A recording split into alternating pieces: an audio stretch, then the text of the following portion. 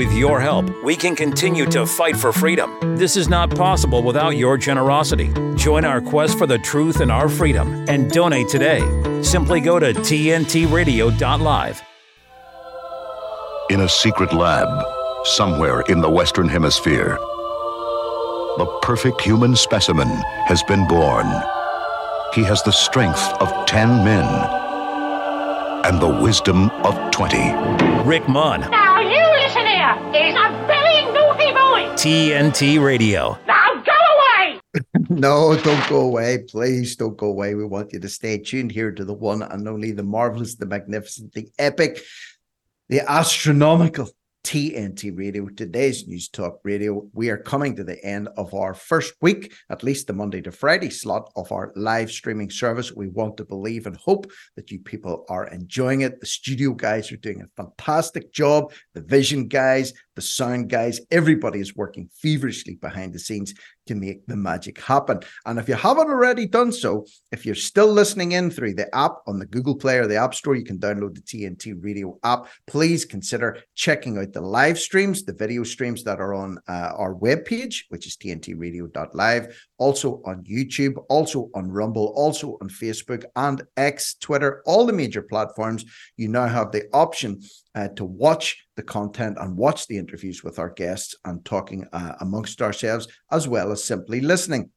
So that's something we want to believe will grow and expand as time passes by. So please feel free to share those things on your social media platforms and spread the word about TNT Radio, today's News Talk Radio. And again, if I can mention, if you don't have the app, or you don't have the app downloaded onto your laptop or your phone or whatever it is that you listen in on, simply visit the Google Play Store or the App Store, search for TNT Radio and download it, or even forward the link on to other people or put it in group chats. A lot of people are very fond of group chats these days on WhatsApp or Telegram or Signal or different other groups. Drop a link in to the TNT website and encourage people to check it out. Some of them might become converts. Some of them may not like what we're doing. It's all good, but we need to get the word out there if our quest for world domination is to be a success. So coming up this hour, this is the Locked and Loaded show. I'm Rick Munn, and Gemma Cooper will be joining me again in a minute or two, and also Mark Molloy will be joining me here from Ireland. Mark's a great character, a very passionate Irishman. We're going to be talking about a lot of the issues that are currently plaguing Ireland. I would say at this point in time, we're going to get his unique perspective on those things as well. I'm actually going to we'll take a little break now and welcome Gemma in. She's got a story to discuss. I have another little one that I was going to talk about on my own, but hey, that's a little bit boring, isn't it? I'd rather get Gemma's input on this one as well. So please don't go away. We'll be right back in a split second here, TNT Radio. Delivering the facts. The source I can trust. Today's News Talk Radio, TNT. Okay, welcome back to Gemma Cooper. Gemma, there was a statement that I saw last week that I thought was quite interesting from one of these WEF spokespeople, the World Economic Forum spokesperson. And one thing that she said that I thought was quite interesting was she said, there is been a little bit of a tail off with people buying into the vaccine narrative, and she blamed that on people like us spreading so-called mis and disinformation. She said that climate change was a little bit too much of an abstract concept for people to really grab and get their heads around. So that's not really taking off the way they want to either. And then she said something very interesting. She said, you know what? When the water crisis comes, people will understand that because it's simple and everybody needs water. And if you don't have water for a few days at a time, you'll know all about it. And interestingly, there was a story that I saw this week in South Africa that they are experiencing terrible load shedding problems with their electricity grid, but also water problems. The water infrastructure is terrible. They reckon by 2030, there could be no fresh water, clean water being delivered to homes in all of South Africa. So maybe we're hypothesizing a little bit about what it's going to take to grab people and bring them back on board again with a World Economic Forum type narrative. Could this be what it is? Can you even imagine what it would be like to have no running water for 3, 4, 5 days, let alone a month or 6 months? Imagine the turmoil that would cause within a country if we couldn't access clean water.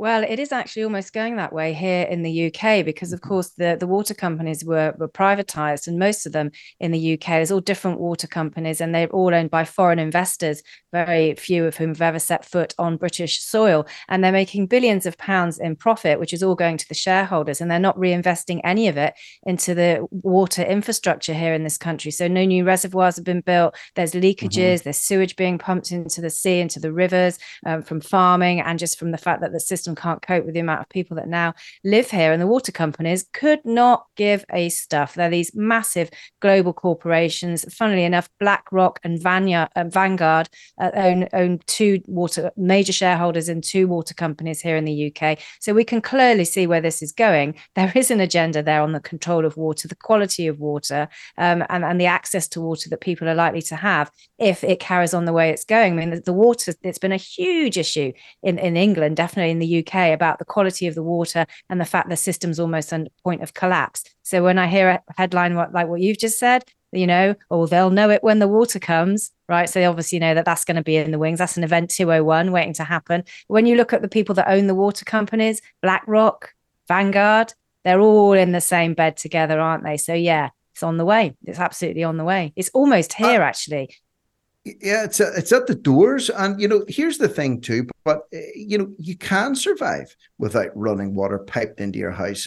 There's a lot of people in the world are doing it at the minute, but let me tell you this, it's extremely difficult. If you've ever been in an area in Asia or Africa or South America where they don't have that infrastructure there, if you want water for your tea, if you can get a cup of tea or even to get washed in the morning, someone has to go to the river or the well with these huge 10-gallon jerry cans, fill them up, bring them back home again, walk them home. Then you have to boil them over an open fire that you have to get up early in the morning to set the fire for as well. Let the water cool down, and then you can pour it over your head and get washed with it, or you can use it for cooking or other things. So it's possible to survive without, clean water in there. But I think our problem is in the West, we're so, how would you say, accustomed to that luxury. Imagine having to get up at 4:00 in the morning, walk to the nearest river, carry the water back, build an open fire, boil it before the 6 a.m. breakfast show with Lembit Opik. I would imagine that would be a bit of a nightmare experience for you or I,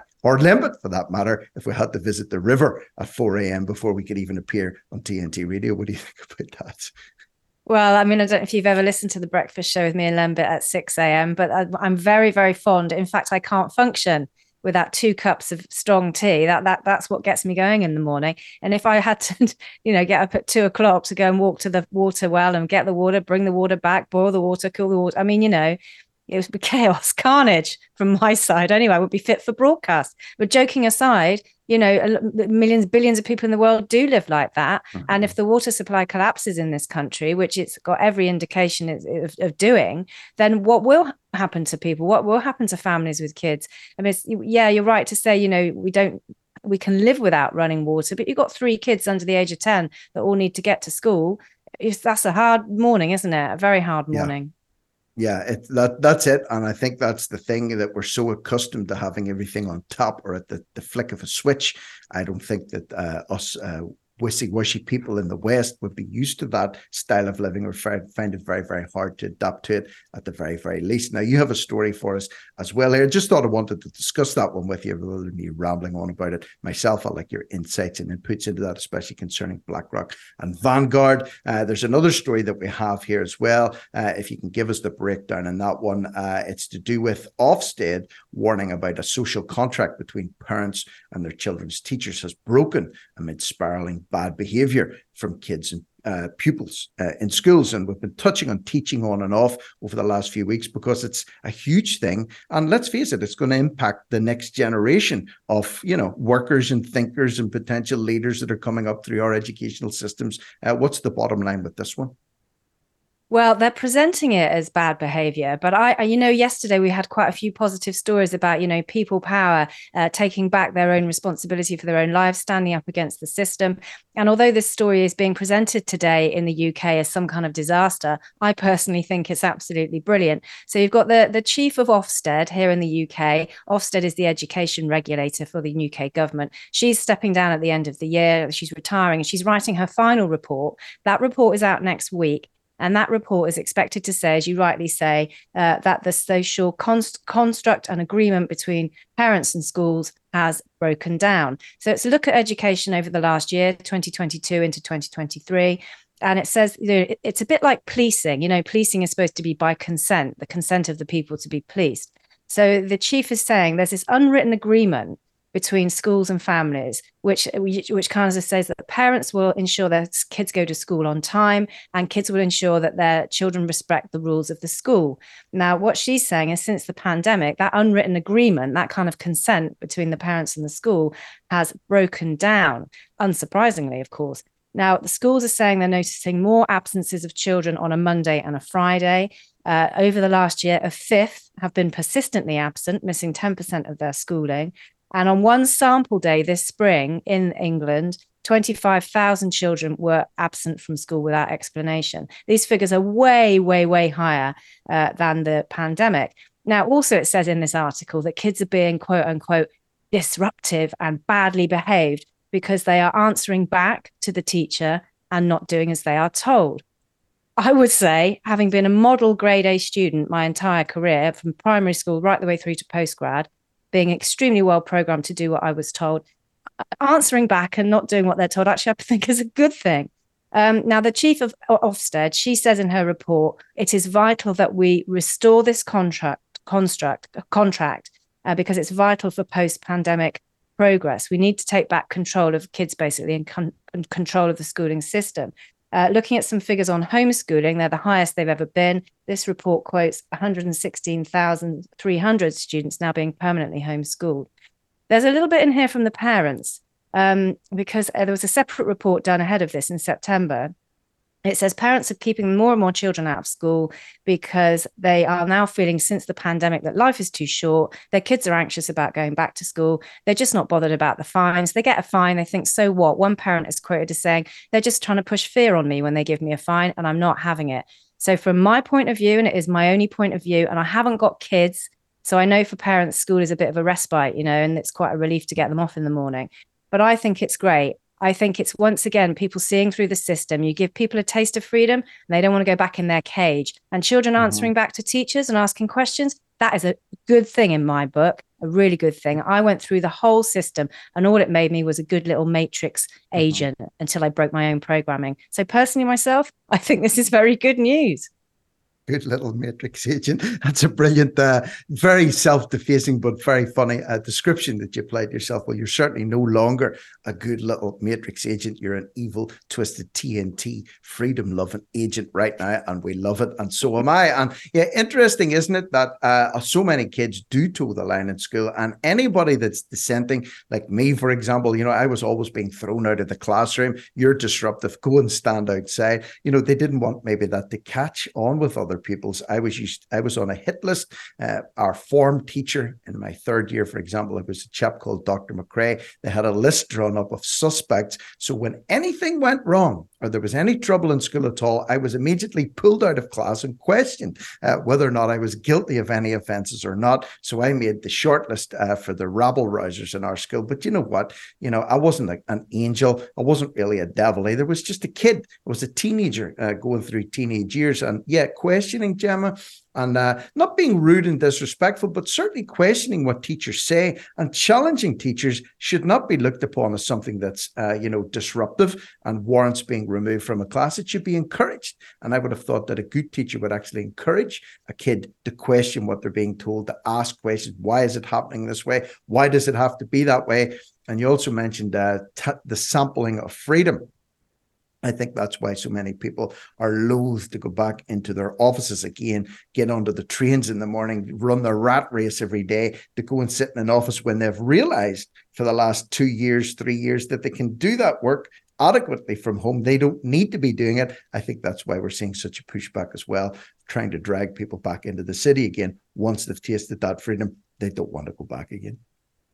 No, they don't want to go back. You're quite right. And also, parents have spent a lot of time with their children over the scandemic, and they realized they actually liked each other and wanted to spend time with their beloved kids. And that bond, that sacred bond between parent and child, was reestablished for a lot of families. Why would you push them back into a system that is just basically teaching you how to be a free-range slave on a tax farm. School prepares you for the world of work. That's it. You just have to sit down. You can only move when the bell tells you. You can only go to the toilet if you ask. I mean, it's work. It's to get you used to authority and working in a system and having every creative ounce of joy is completely sucked out of you to do what the system wants, not to do what you want here as a human being. It's all about programming. I see that very clearly, and I feel sometimes very angry that I was well fashioned by the system. I was so well hammered into shape by the system, and I believed it all. And then it was only in my 40s that I woke up and thought, hang on, I've been had, and it programs you into that, how will this make me look and what will other people think of me mindset, your ego,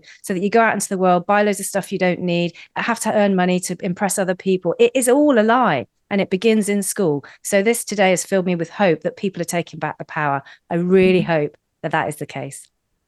Listen, I'm smiling here. I've written down 2 expressions that you've came out with this morning. I think they should be incorporated into modern dictionaries. Well, first one was free range slave. That's effectively what you are when you come out of the matrix, school matrix, into the employment system, and also a good little matrix agent.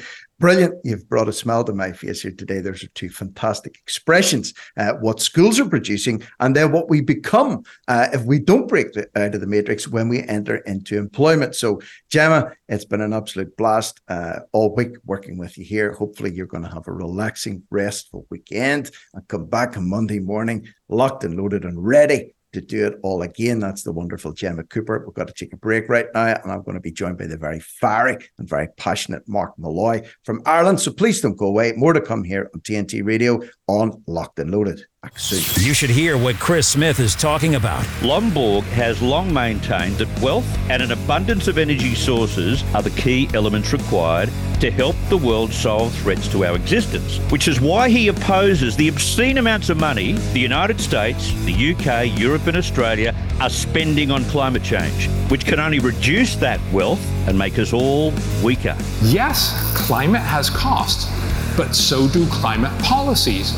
We rarely talk about the fact that as we are making more and more climate policies, that also impacts us negatively. That actually pulls away resources from us. Just to take a look at energy prices here in the UK, energy prices have been coming down for the last 2 centuries. But now they're starting to go up because of climate policy. But why doesn't the mainstream media's political class ask those correct questions when politicians make humongous spending announcements on, for instance, renewable power? Where are the right questions? Like, what's the cost-benefit analysis of this project, Minister? They never ask the question. And you know why they don't ask the question? Because the left-leaning mainstream media, they're climate change evangelists as well. They don't want to find holes in such grand renewable plans because that's not part of the environmental narrative. Chris Smith on today's News Talk Radio, TNT. Sometimes life can be overwhelming, and suicide may seem like the only way to relieve the pain. Beyond Now is an evidence-based app created by Beyond Blue to help you cope when suicidal thoughts start to appear. You can use it to create an easy-to-follow plan that is personal to you and includes steps like know your warning signs so you can act early, make your environment safe by removing harmful items, activities you can do or people you can be with to distract yourself from suicidal thoughts, reminders of things that make you feel strong. Some of these steps might be tough to fill out, and that's okay. It can be helpful to make or share your safety plan with a trusted friend, family member or mental health professional. You might feel like you're alone, but help is available. If you're worried you can't stay safe, use the red telephone icon to call your emergency contacts. Download the free Beyond Now app today to create your personal safety plan. Now I want to say this, and I'm going to say it just once. This is today's News Talk Radio, TNT. Okay, it's Friday, the 24th of November, 2023. It's been an action-packed week. It's been an action-packed morning here today. I'm very happy to be joined on the line this morning by the one and only Mark Molloy, who's a fellow Irishman, and we have an awful lot to get talking about this morning, given some of the events that have been happening in Ireland over the last few weeks. I want to get straight down to business. So, Mark, welcome back to TNT Radio and Locked and Loaded. I want to believe that you're doing well this morning. How are you? Doing fantastic, Rick. Thanks for having me on again. It's few eventful night past there, by the looks of it.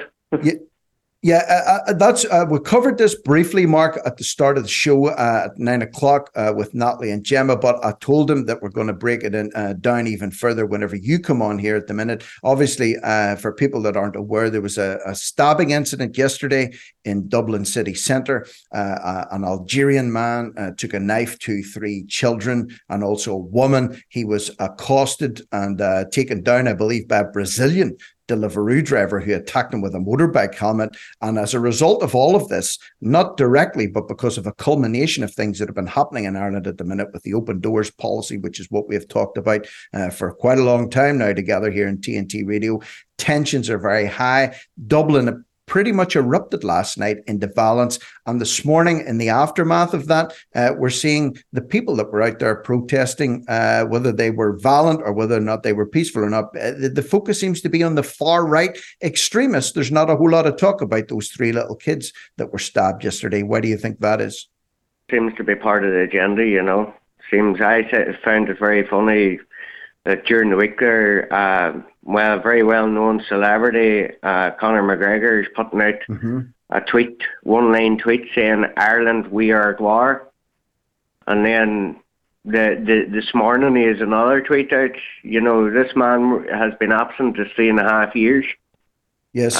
Watching the government, curtail, gaslight and cohese into totalitarian state, which was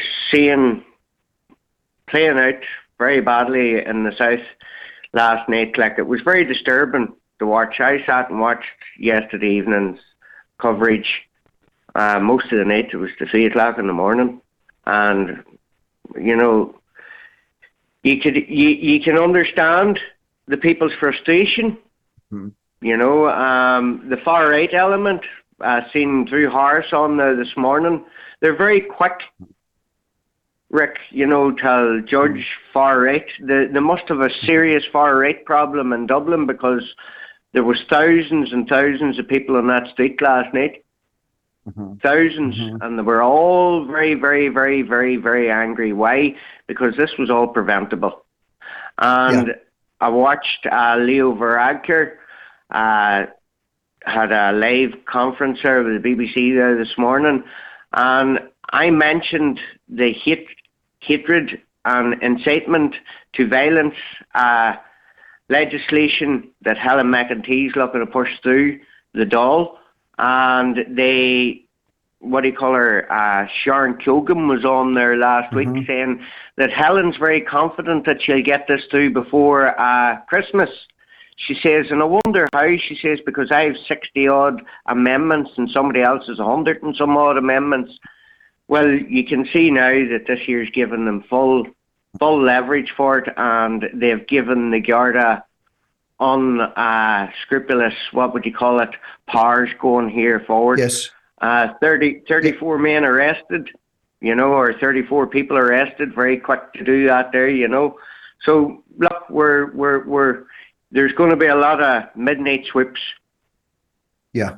McEntee actually said when she was interviewed yesterday, and for those who don't know, Helen McEntee is the so-called Justice Minister in Ireland. She said there will be arrests, there will be people going to prison as a result of this. So she's talking already in terms of people actually doing jail time. And at that point, nobody had been arrested, Mark, and nobody certainly had been to trial, and nobody had faced a jury. But yet she was adamant that people were going to be locked up in prison as a result of some of the shenanigans that was going on in Dublin city centre last night. We've got to take a quick news break just for 30 seconds. When we come back, I want to read a statement to you which I think summarises things very well, and it was written by a guy who's part of Grip Media, a guy called John McGurk. Love him or hate him, he actually put something down on paper last night that I think sums up the situation well and the sentiment very well, and I want to get your feedback on that one. So please stay tuned for more from Mark Molloy and myself here after this short news break on TNT Radio. Don't go away. Now, big news. TNT Radio News.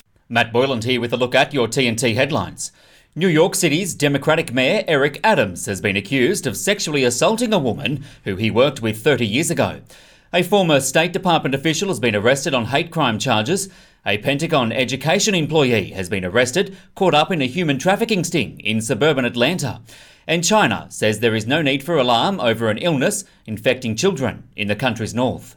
We're the pinup boys and poster girls for free speech. We just don't look as impressive as Vladimir Putin shirtless on a horse. Yeah. 24/7, 365. We never stop sifting fact from fiction, misinformation from the truth, from government overreach to the latest on mandates, big tech censorship to propaganda gone mad. Listen to TNT Radio and get the news and views direct from our expert presenters and commentators anywhere you go. Ask Alexa or Google to play TNT Radio or download the TNT Radio app for free from the App Store or Google Play. Today's News Talk. This is TNT Radio. Okay, Mark, I've got a comment here, just a very brief one that I'm going to read out, and I want you to give me your opinions, whether or not you agree with this, disagree with it, or somehow align with it.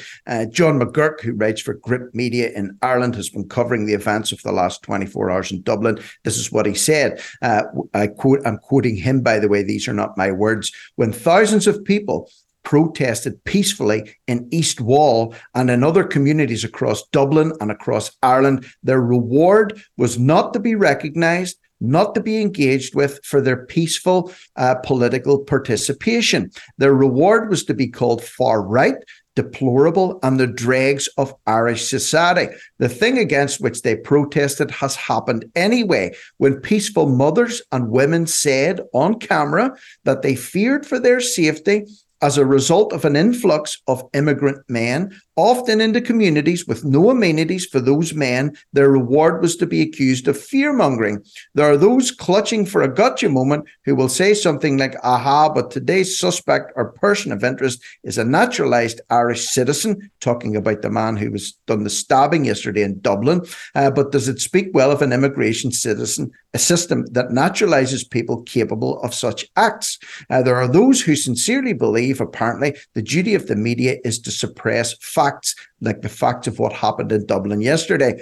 And lastly, he says, when a young man last week, which is the boyfriend of Aisling Murphy, who's another Irish woman that was brutally stabbed by a Slovak immigrant, Joseph Puska, or whatever his name is, last week, her boyfriend came out with a statement, linked the murder of his beloved girlfriend to Ireland's immigration policies. The media left that out. So McGurk finishes up by saying, every single effort has been made to silence people, and they made themselves heard in Dublin last night. I wish they had done another way. Then I remember they did, and they were not listened to. Is the result of last night ultimately to do with the fact that these people have been ignored for months and years now? They've been taken to the streets in East Wall, in Drogheda, in Balbriggan, all over Ireland. And their voices, Mark, have been not acknowledged. And not only that, but they've been demonised and called far right and extremists simply for expressing concern about what's happening in Ireland. What do you think? Yes or no? I think he's correct. It's an absolute disgrace the way the state and all the state officials and all the media have clearly come out and just straight away are labelling people far right. It just seems to be the go-to buzzword. It's the same as Micheál Martin there, stating there one time that it was international obligations when he was challenged on a radio show. The man on the radio show challenged him, saying it's an immigration, and he says, where's your humanity? Where's your humanity? They're very dismissive people. They're out of touch with real Ireland. These are real people. I travelled to Finglas the very night that Graham Carey was arrested that morning.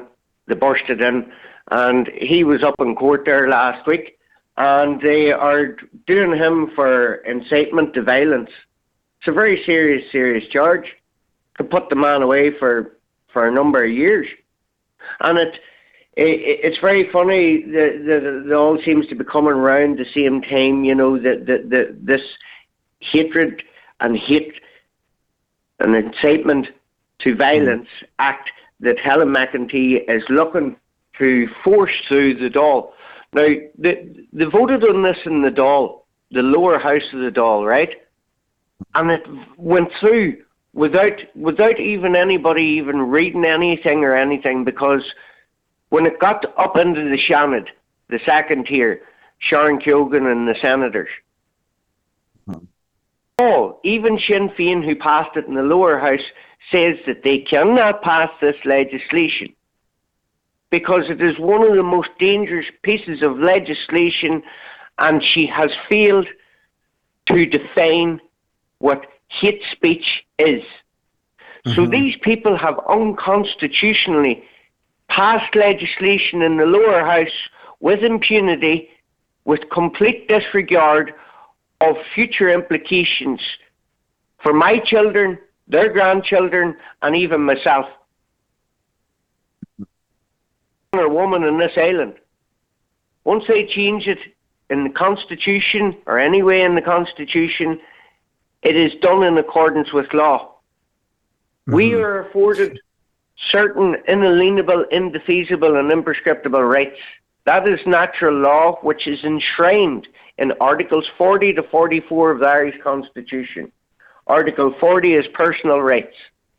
Article 41 is the family. The state recognises the family as a natural and fundamental group in society, and as such, a moral institution possessing inalienable, imprescriptible rights, antecedent, meaning superior to all positive law, acts, statutes, legislation, and guidelines. Anything which is repugnant to this Constitution should be deemed null and void. That's Article 15.4. Article 9.2 of the Irish Constitution is fidelity to the nation and loyalty to the state is a fundamental and political duty of all citizens. Well, the citizens went for the past 3.5 years and tried to be heard on all fronts, and they were laughed at, they were ostracised out of the community, called far right. We don't have a far right problem. As I said it to you before, what happened to Catholic and Protestant? That old duck's dead now, you see, so they have to import the problem. If you import the third world, you become the third world. We didn't have these problems during the Troubles, and I can tell you this, the Glenanne gang in Northern Ireland were one of the most ruthless murder people, what would you call it, factions of what happened in the Troubles during the North. And they were going one night to shoot up, or one day to shoot up a primary school, and they didn't do it. That never even happened during the Troubles in the North, and the hatred between the Protestants and Catholics, and the bitterness. We lived it, Rick. We lived it. And here we have a problem down here, which has started because people wanted their voice heard. The education system, the state acknowledges that the primary and natural educator of the child is the family, and guarantees to respect the inalienable, which is God-given, natural law, superior to all other law, man-written law, and the duty of the parents to provide in accordance with their means for the religious and moral, intellectual, physical, and social education of their children. Parents shall therefore be free to provide this education in their homes, or in private schools, or in schools recognised, established by the state. Why is these fundamental rights not being afforded to the Irish people? Why have they have to come out onto the streets and fight for something which is enshrined in the Irish Constitution? This is the problem here, you see, because it is enshrined in the Irish Constitution, and they are inalienable God-given rights, but yet it seems to be people are having to take to the streets, and people have been taking to the streets to get their voices heard, but then their voices haven't been heard, and unfortunately it's been escalated to the point that it was at last night. Nobody wants to see Dublin on fire. Nobody wants to see buses being set on fire. Nobody wants to see the police being attacked, but that's the sentiment that's running through the streets at the minute, not by everybody, granted, and there were instigators investigators there probably that were just down there looking for trouble. Not everybody was down there because they wanted to close Ireland's borders. You know, with a crowd of that size, you've got a variety of people there that are there for different reasons or motives. But ultimately, when you refer back to Helen McEntee's hate speech bill, that, as you said, you know, she seems adamant that this is going to be pushed through by the end of the year, despite the fact that other people like Senator Sharon Keown were scratching her head saying, well, there's 60 amendments potentially that I want to see being done to this.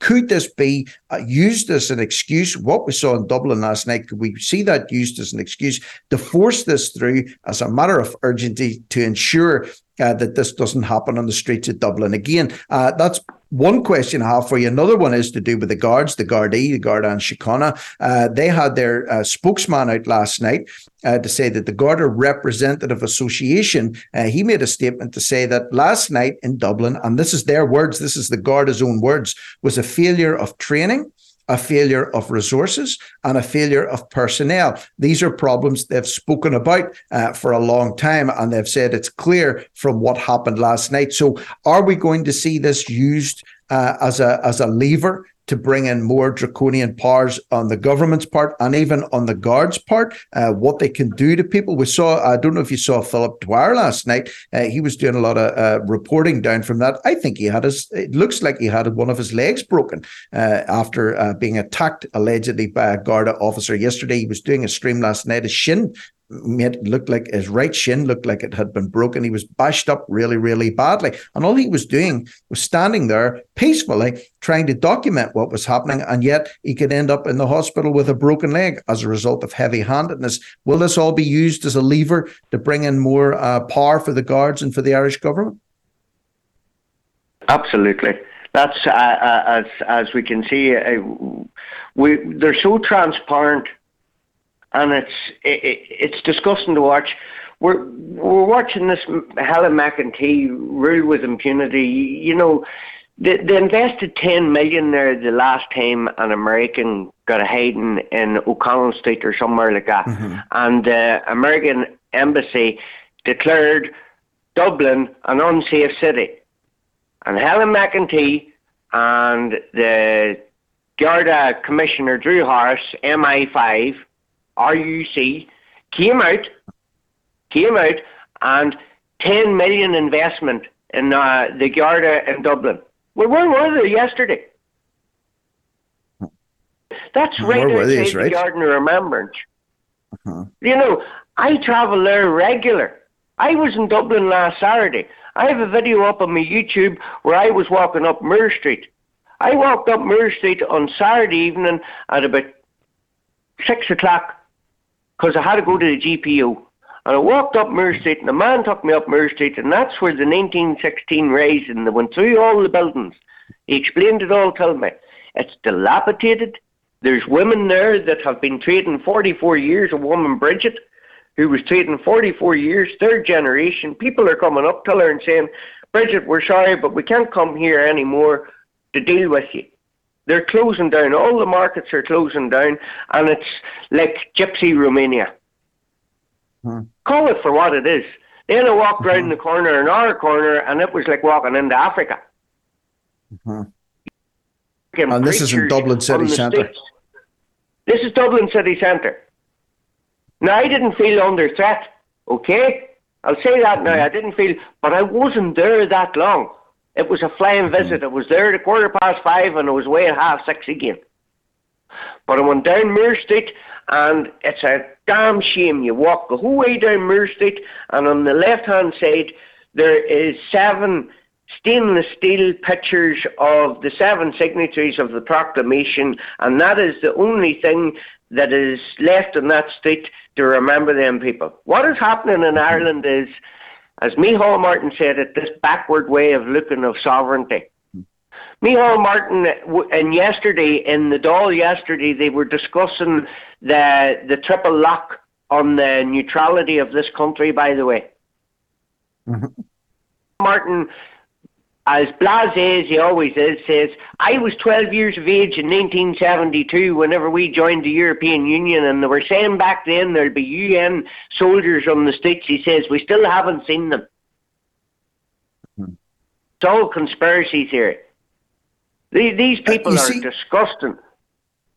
They are, Mark. What do you I was going to say now? Their elections are coming up, so they have to answer people.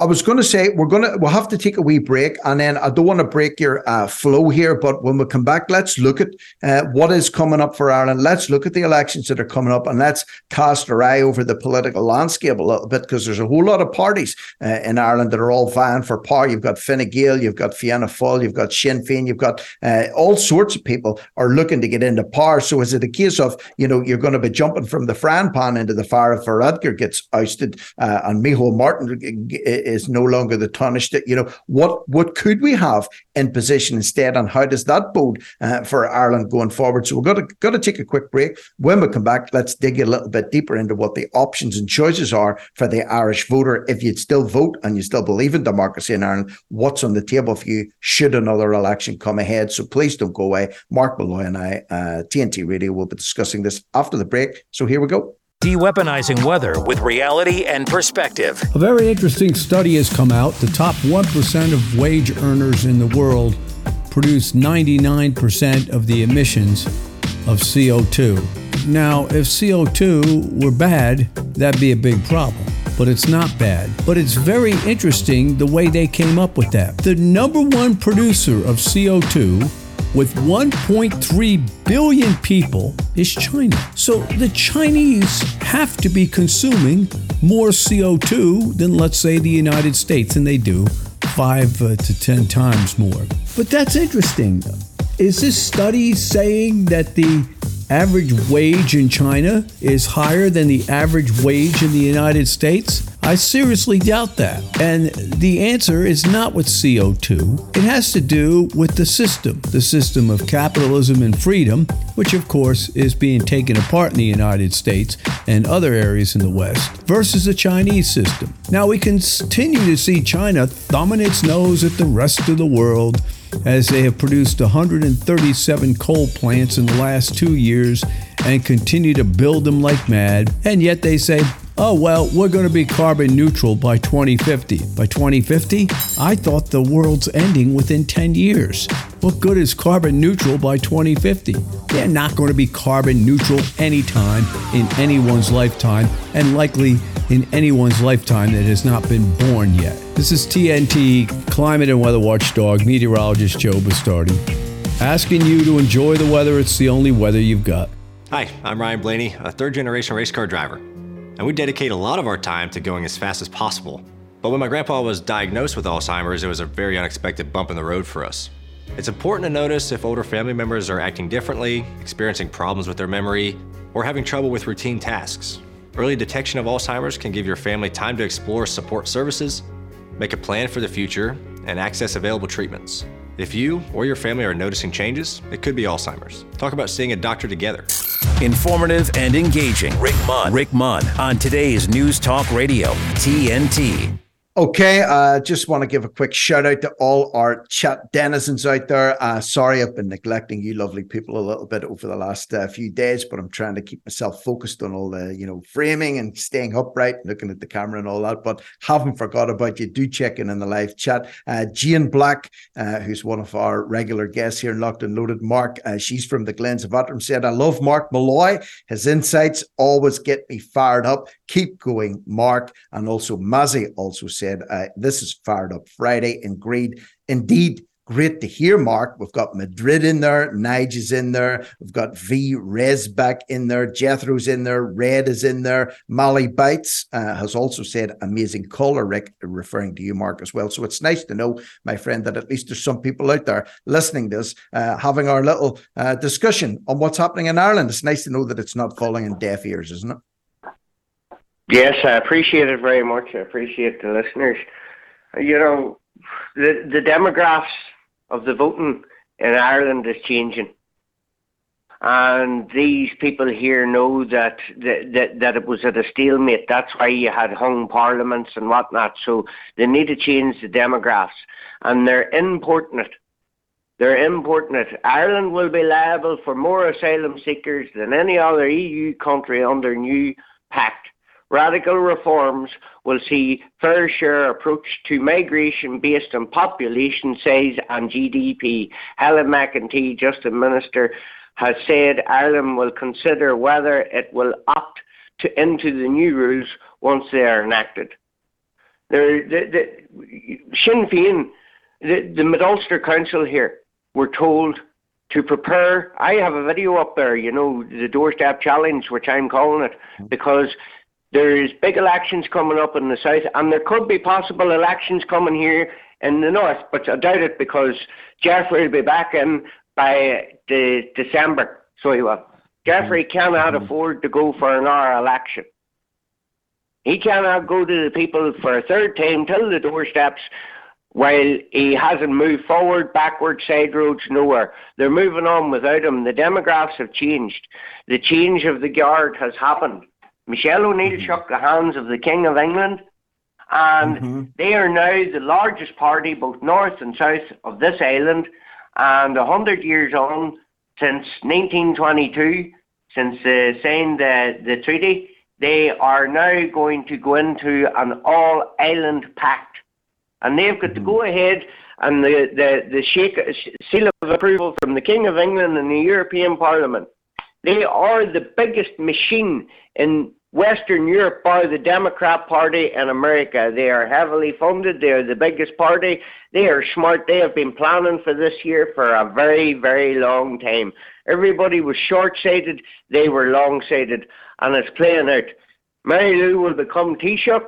By 2026, they will be talking about the mandate that they have, the electoral mandate that they went in the 80s with in the north here for an all-island border poll.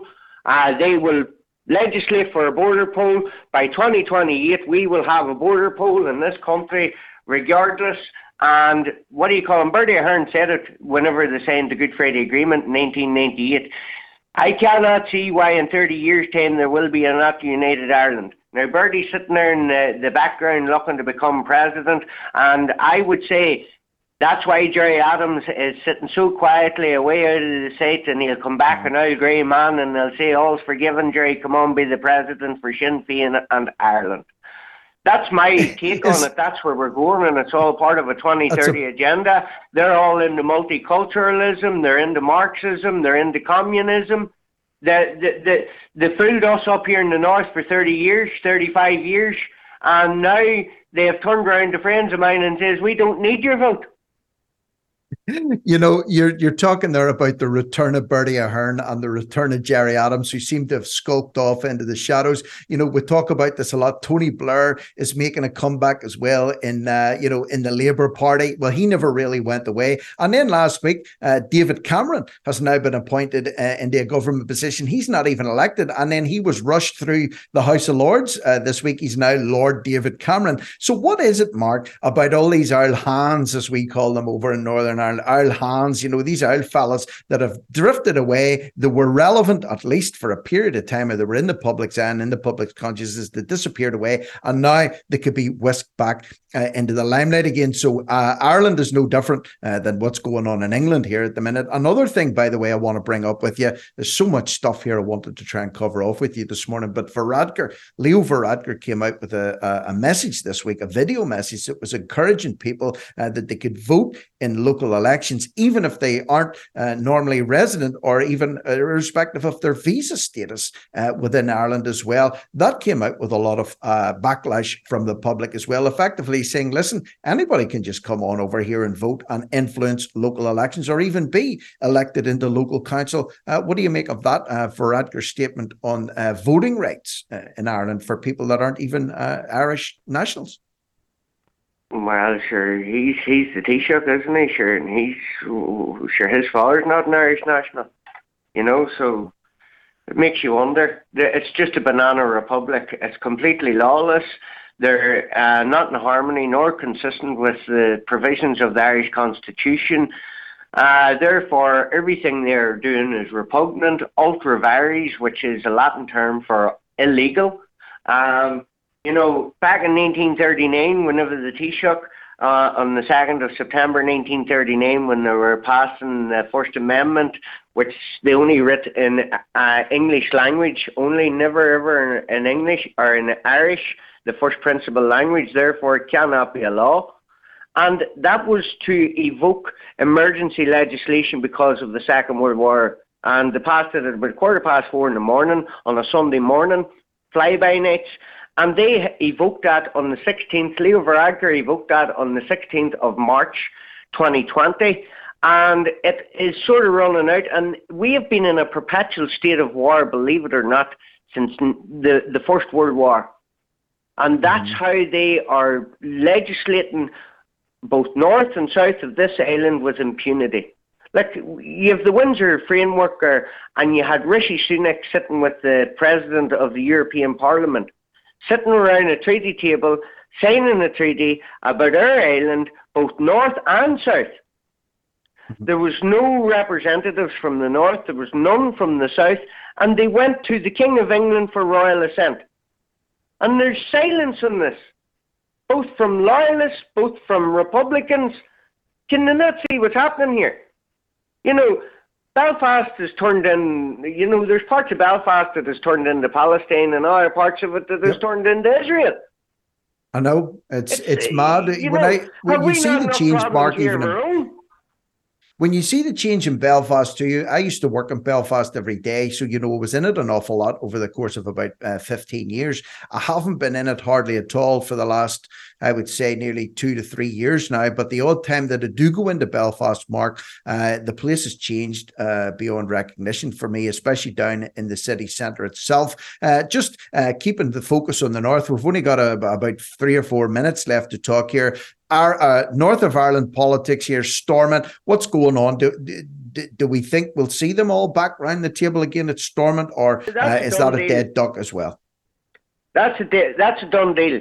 What they're doing now is just playing out the what do you call it, the facade. Like, you see, they've got into that much debt, 350 billion debt or something like that. There, how does a wee 6 counties get so much debt? Especially when they were getting billions from the south, billions from more from the UK government than what they were paying in the EU to stay per annum, and they were getting EU money, and we're broke. We've all our civil servants on the picket line. You know, the whole time in 25 years that Stormont has been established, how many days have they actually sat and done business? These questions remain unanswered. I challenged them on the doorsteps. I said to Sinn Féin, you have been told to prepare for immigration or refugees in 2024. And he says, I says, well, the DUP's not going to go back into government with you. Oh, they have to. I says, they're not. I says, and on the 1st of May 2023, they're bringing in the civil service to rule this country. And they're going to legislate all this stuff, pass all this stuff, and then the DUP and Sinn Féin will come back in like an hour, new decade, new approach bullshit, and they'll come back in and they'll remove some of it, but most of it will remain. And that's how they do it. And this whole game of us and them and the DUP, you know, Sinn Féin, you have hit the pinnacle and you're still blaming DUP. DUP still blaming Sinn Féin. 25 years on, we're all traumatised. I'm a traumatised war child. 70s, 80s babies are all traumatised. We have been left behind, and now it's time for accountability in this island, both north and south. And it's disgusting what they're doing here. And I'm glad to see the people rising, to be quite honest, because it's about time. The rest of Europe has done it a long time ago. It's about time we've done it, because there will be a change. There has to be a change.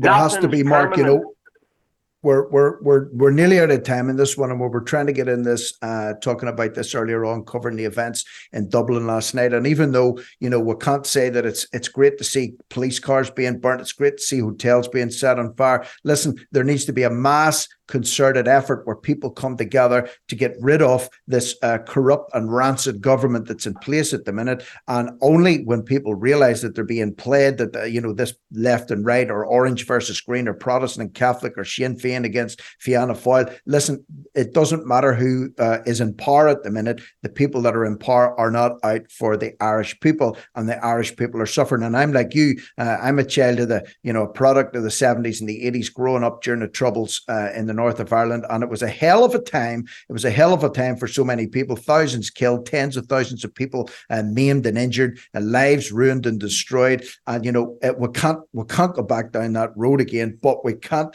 allow things to continue going the way they're going, because the governments or so-called politicians that we have in place at the minute seem absolutely hell-bent on driving us into the ground, mate. And I don't think we're going to stand for it. Mark, we're out of time. I wish I could talk to you for another hour. The live chat's going mad. Everybody thinks you're the bee's knees, and I would have to concur with that one too. You're talking an awful lot of sense. So a big TNT salute and a big show of love for Mr. Mark Molloy here this morning on TNT Radio. I just want to thank you, mate, for joining me, and hopefully we'll get talking again, if not before Christmas, maybe in the new year. So big salute to Mark, big salute to Murray and the guys in the studio for nailing it all down, for TNT for making the live stream happen this week. Stay tuned. James Freeman is incoming. I'll be back on Monday morning at 9 o'clock with Natalie. So have a great weekend. This is Rick Munn, locked and loaded, over and out.